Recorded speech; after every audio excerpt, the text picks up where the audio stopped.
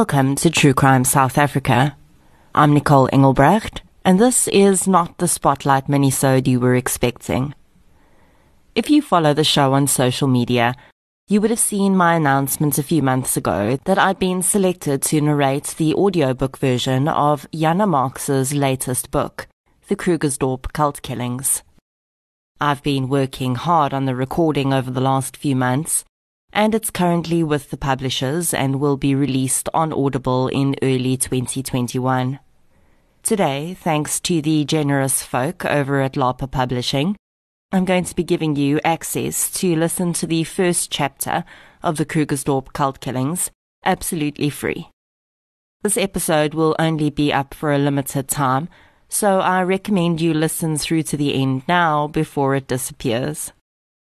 Because this is a temporary episode release of True Crime South Africa, I'm not going to be thanking my new Patreons today, as I'd hate for those shout-outs to be lost when I take this episode down, so I'll save those for next week.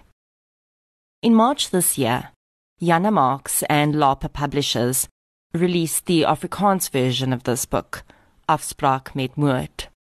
Now, if you've listened to some of my previous episodes, you'll know that while I can read Afrikaans, it's not my preferred book language, as it just takes my brain longer to process what it is that I'm reading. So imagine my excitement when I saw that there was going to be an English version of the book released too. Now, just like I love podcasts, I also love audiobooks. I don't really get much time to sit still for hours at a time when I'm not working, so I get my reading done while I'm doing other things like chores around the house or driving. It's only been quite recently that South African publishers have gotten on the audiobook bandwagon, and I must say that I'm really excited about that. It's an important platform, and I think it gives our authors much-needed exposure to the international market. In discussing the release of the Afrikaans version of the book on social media, a few listeners mentioned that they'd purchased the audiobook version. When I saw that there was an English version coming out, the gears in my brain started turning. Most of you will know that when I started this podcast, I had absolutely no experience in storytelling in this format. I'd been a hobby writer for many years, and for the last 2 years I've been writing professionally, but I've never told stories in an audio format. After almost 2 years of podcasting, though, I can tell you that the bug has bitten, and I started wondering how I could expand that skill into other areas. Audiobook narration seemed a natural progression. Of course, I had no idea how to even begin breaking into this field, so I did what I often do. I tried my luck, and I asked Lapa Publishers whether they'd consider letting me narrate the Krugersdorp Cult Killings. I figured the worst that they could say was no, and then I would try a different route to break into audiobook narration. Well, they didn't say no. They said they would give me the opportunity to test for the project. And after submitting a sample, I was sent a contract to begin recording. Sometimes in life, if you want something, all you have to do is ask. I will admit to being slightly terrified at the prospect of navigating this brand new world of audio storytelling, and to quell those fears, I fell back to my old staple, research. The audiobook narration process works differently across the world, but in this instance, I would be recording the book on my own and producing it afterwards, in the same way I do with my podcasts. Then the recorded and edited files are sent off to the publisher, and they submit to Audible. Audible has extremely high quality standards, so I had to make sure that I met all of their technical requirements on the recording.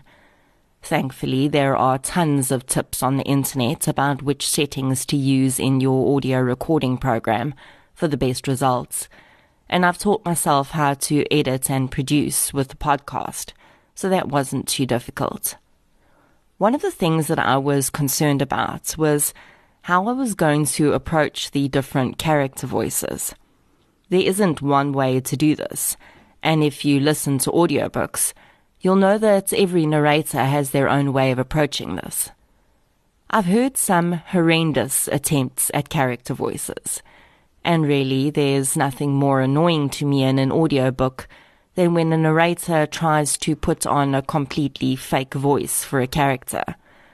For me, the best attempts I had heard was when I didn't really notice that the narrator was changing their voice for the character because it flowed really well. So when you listen to the book, you'll notice that instead of putting on a fake voice or accent, I've instead simply changed the tone and inflection of my own voice when each character is speaking to match how they would sound. I was comfortable with doing it that way, and I hope that comes across in the recording.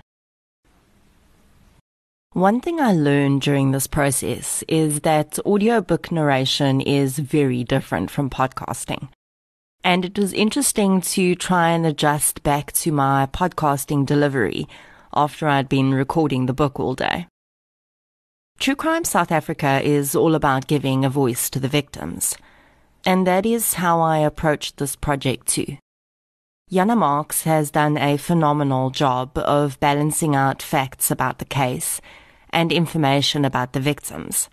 And I think that they really do stand out in the book. Something that struck me while reading this book is that there were far more victims than we realize in this case. There were the 11 victims that lost their lives, of course. But the span of the impact of this group's crimes goes so far beyond that it's actually mind-blowing. And that brings me to the review of the book itself. I covered this case very early on in my podcast, and it was also while the trial for 3 of the offenders was ongoing. A lot of the information had not been released at that point, and although I'd say that probably about 85% of that episode is still accurate, I am definitely going to have to revisit it at some point after having read this book. If you aren't familiar with this case, it involves the murder of at least 11 people over a period of 5 years between 2012 and 2016. The killers were a group of 6 people that called themselves Electus per Deus, or chosen by God. The leader of the group, a woman called Cecilia Steyn, directed each of the 11 murders, seemingly from the comforts of her armchair in her flat in Krugersdorp. What fascinated South Africa about this case is that the members of the group were not down-and-out people with no other options, who could understandably be easily manipulated. These were intelligent people, with everything going for them. There was a school teacher, her 2 teenage children, one of which was only 14 years old when she became involved in her first murder. The other, the woman's son, was a pretty normal child when he got wrapped up in this, and he would end up killing many of the victims with his own hands. There was an actuary, a man that held a high-paying job at an insurance company. His wife would be one of the group's victims. Cecilia herself was the wife of a police officer. What really stood out for me in reading Jana Marx's retelling of the story was the level of manipulation involved here. I was gobsmacked at points at how perfectly Cecilia Steyn had woven her story together. Of course, there were also points in the book where I went, how did any intelligent adult actually believe that? And that is the other side of the mystery. How much did these people really believe, and how much did they simply look past? Jana Marx followed the trial of the members of Electus per Deus. She spoke to victims and police investigators, and this book is masterfully written. As a writer myself, I actually don't know where you begin telling a story this complex, but Jana has managed it beautifully. And even if you think you are intimately knowledgeable about this case, you are definitely in for more than a few surprises. Even if I was not involved in the audiobook production of this book, I would highly recommend that you get it, because it is probably one of the best South African true crime books released to date. So without further ado, here is Chapter 1 of the Krugersdorp Cult Killings.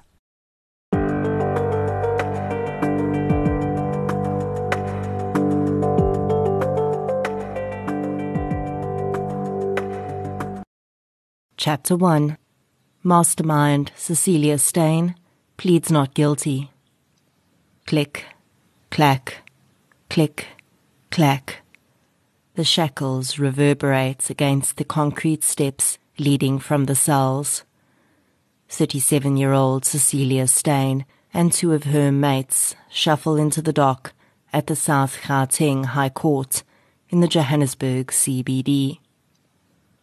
It is Tuesday, the 9th of October 2018, and the courtroom is packed. Journalists sit poised with their laptops and notebooks.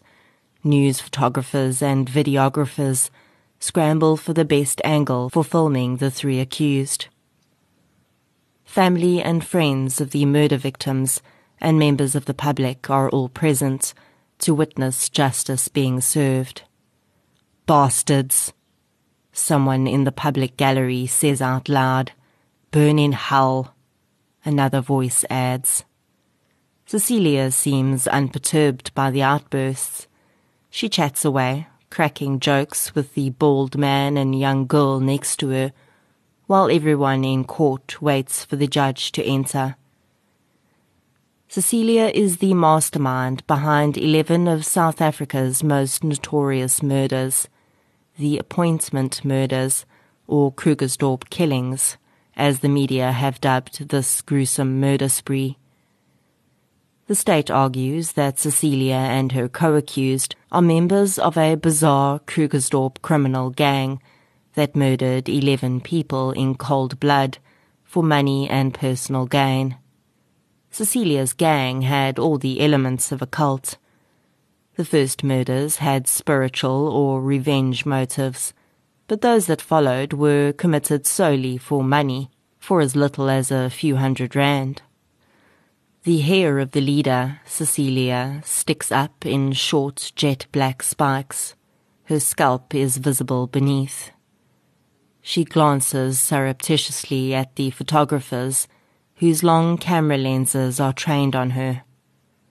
A simple silver earring hangs from each ear.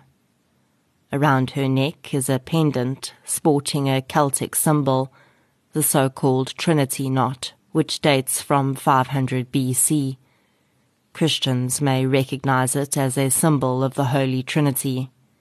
It's chilly in court, even though high summer weather is raging outside. A young woman slips into the public gallery behind the three accused. Kezia McAlpine. Her husband, Kevin McAlpine, a broker, was strangled for 1,300 rand in one of the Krugersdorp killings. The murderers had set up a professional appointment with him. He was under the impression that they were seeking financial advice. Kezia now raises their 3-year-old son alone. She greets Fadi de Wit, the brother of another victim, Hanli Lategan, an estate agent. Hanli thought that she was going to show the murderers a property when she was murdered, in cold blood, and dumped in the bushes along a dirt road, where schoolchildren stumbled upon her corpse. And all for 3,000 rand and her cell phone, watch and wedding ring. At the back of the public gallery sits Nina Scott Dawkins. The gang murdered her father and mother, Peter and Joan Meyer, in their home for 700 rand. Nina has since had no choice but to take on the responsibilities of the family business. The victims also include a lawyer and a pastor, ordinary people who arrived at normal-sounding business appointments, not knowing that their appointment was, in fact, with death. At first glance, the members of the gang, even those who have already been sentenced, seem so ordinary, Afrikaans-speaking Krugersdorp residents with respectable careers, such as an English high school teacher and an actuary, and even 2 young adults. Just recently, the young woman achieved 6 distinctions in matric and had been selected to study medicine at university. It was the A student's own mother who foiled her plans. Instead, she was forced to commit murder. The barbaric murders sent shockwaves through the country. How was it possible for a band of serial killers to evade authorities for 4 years while committing one gruesome murder after another? How could one woman manipulate 5 apparently educated, accountable people into murdering 11 human beings in cold blood? "All rise," the court orderly says, and Judge Elam Jacob Francis enters the courtroom. Advocate Gerrit Roberts, SC, Chief Prosecutor, prepares to put the charges to Cecilia and her co-accused. 11 murders, racketeering, the orchestration of, no, the mastermind behind a criminal enterprise, robbery with aggravating circumstances, fraud, identity theft, more fraud, 32 counts on the indictment. Although not physically involved in the various attacks, these attacks were initiated, planned and ordered by accused 2, Cecilia Steyn. Advocate Roberts tells the court. "How do you plead?" the judge asks Cecilia after every charge is presented to her. "Not guilty," she answers 32 times. With each charge, her eyebrows shoot up slightly as if she's surprised at what's being put to her. She looks the judge straight in the eye and answers firmly. She doesn't speak very loudly, but there's a self-confidence about her. Does she really believe in her own innocence, or is this just another of the masterful manipulation techniques she's demonstrated over the years? Someone in the public gallery starts sobbing. 7 months after that day in court, Cecilia's 63-year-old parents, Piet and Mara Brunt, are braaiing in front of the garage on the small holding in Randfontein. It's the afternoon of Friday, the 3rd of May, 2019, 10 days before their daughter's trial is set to resume. The small holding near the Highway Cafe in Randfontein is enclosed by palisade fencing. Piet waves at the neighbours driving past on the dirt road as he opens the gate to the long driveway for me. "Sorry that I had to cancel our meeting earlier today. When an opportunity comes along, we must seize it, you see," he says, somewhat embarrassed. He's dressed comfortably in a golf shirt and sweatpants.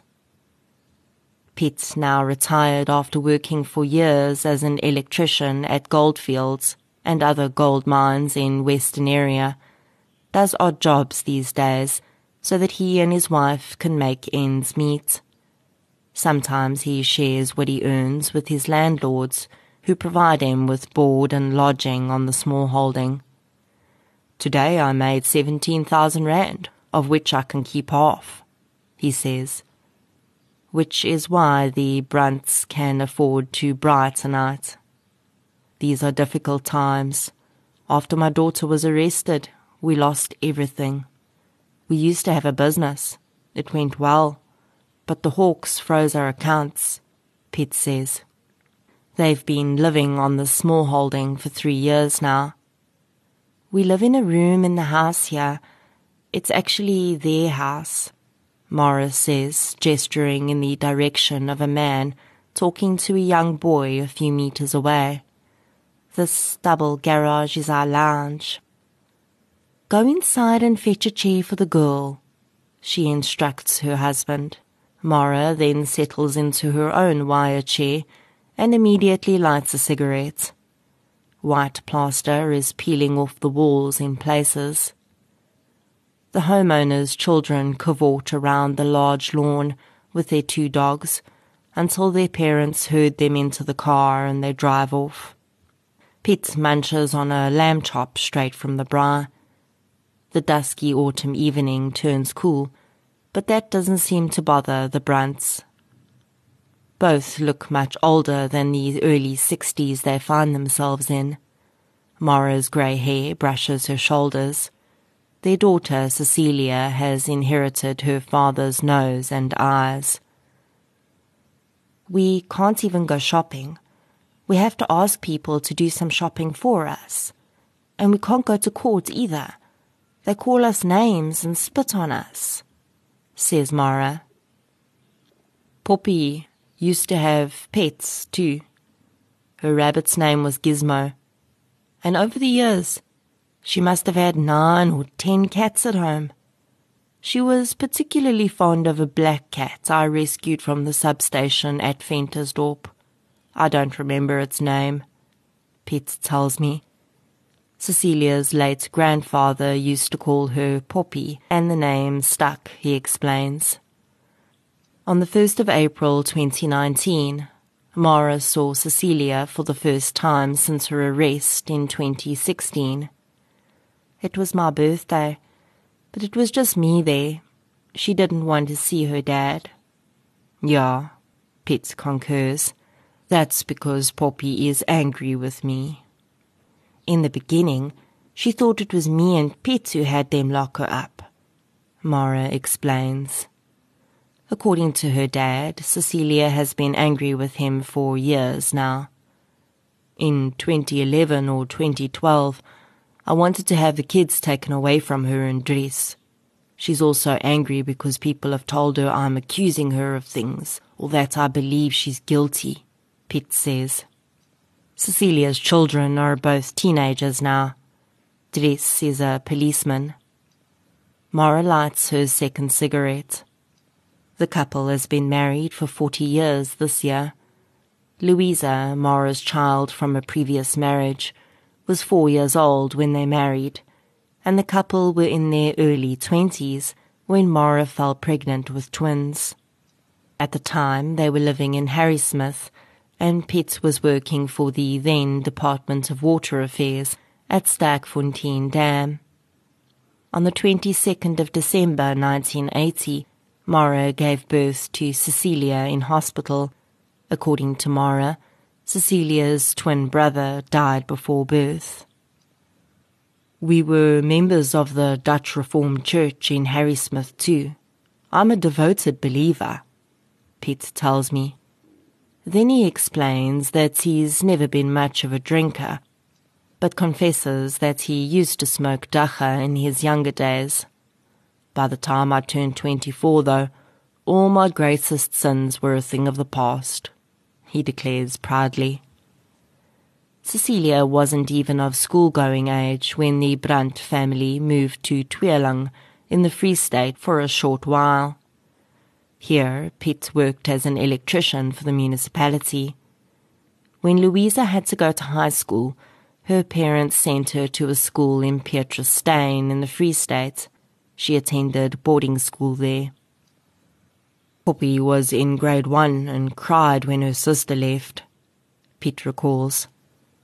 We told her to be patient because she'd be going to boarding school too, as soon as she reached grade 2. Piet remembers little Cecilia's long dark blonde hair that hung all the way down to the small of her back. Looking at these scraggly tufts of hair sprouting from her skull these days, one finds that difficult to imagine. She was a healthy child. Apart from struggling a bit with asthma, there were no other problems, Piet says. Later, Piet landed a job at the gold mines in Western area, in the western part of Gauteng, and so after their daughters spent 2 years in boarding school in Pieterstein, the Brunts transferred them to schools in Western area. The family initially settled in Hillshaven, Western area, and later moved to an area referred to as Waterpan Smallholdings. Here they became dedicated members of the Apostolic Faith Mission Church, and Cecilia attended Sunday school class every Sunday, her father tells me. She was a gifted child and had a lively imagination. She did athletics at school, hurdles and relay. She also loved climbing trees. She always loved to jump off high places, Pitt says, reminiscing about his daredevil daughter's antics. Friends? No, she didn't have any friends, her parents concede. She spent all her time at the ruins of a stone building in the veld at the Waterpan plots. There she tried to catch spiders and once even a snake, Mara says. Apparently, Cecilia and her sister got along well. The family didn't go away for holidays. According to his wife, Pitt was married to his work. C wasn't like other little girls, Mara tells me. Don't even think of giving her a doll. Give her plastic guns or pop guns. She's always hated dresses. She's a lesbian, Pitt says. No, she's not, Mara retorts.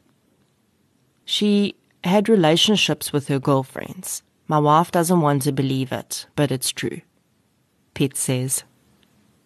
He remembers Cecilia as a quarrelsome child right from the outset. She wouldn't go looking for trouble, but if you gave her any nonsense, she would defend herself. She's not afraid, he says. He tells me that Cecilia was only 8 or 9 years old when the boarding master at Petrus Steyn phoned him. He called me to tell me that my child had smashed the window of a bottle store. At first I thought he was lying, but that's how she is. Don't dare her. She also hurled stuff at a BMW, breaking its lights. If you dare her to do something, she'll do it. She gets it from me. I'm like that too, Pitt says. People think they can walk all over me because I had polio in one of my legs. But don't dare me to do something and expect to walk all over me. Cecilia was expelled from Western Area High in grade 9. She was 14 years old. According to the police, it was because she was involved in occultism. Her parents believe that her alleged involvement in Satanism is a lie, although they remember that day as if it were only yesterday. Pitt's brother died and we went to the funeral, Mara tells me. C went to stay over at Louisa's in-laws. When we got back, they told us to fetch the house key from the police station because Cecilia had disappeared into the koppies the previous evening. When we got to the police station, they told us our child was involved in Satanism. They searched my house. The police subsequently sent a report to the school and Cecilia was expelled. The fact that Cecilia loved to dress like a goth didn't help her case either. Mara then tried to enroll the expelled 14-year-old at Ventersdorp High, but the police report followed Cecilia everywhere she went. Shortly after starting at her new school, the principal called Mara and asked her to fetch her child before they expelled her. Cecilia's school days were over. Cecilia apparently devoted her life to God in 1996, when she and her family were members of the Full Gospel Church in Western Area. She also underwent deliverance in this church, a spiritual practice in which curses are broken and demons driven out. She's said to have been baptized afterwards. Could it be their daughter who had thought up such murderous plans? Never, Mara says. The police think that Cecilia is the mastermind, but they have it all wrong. If she says she didn't know anything about it, she didn't. I can tell when my child is lying. But Pitt, isn't entirely convinced.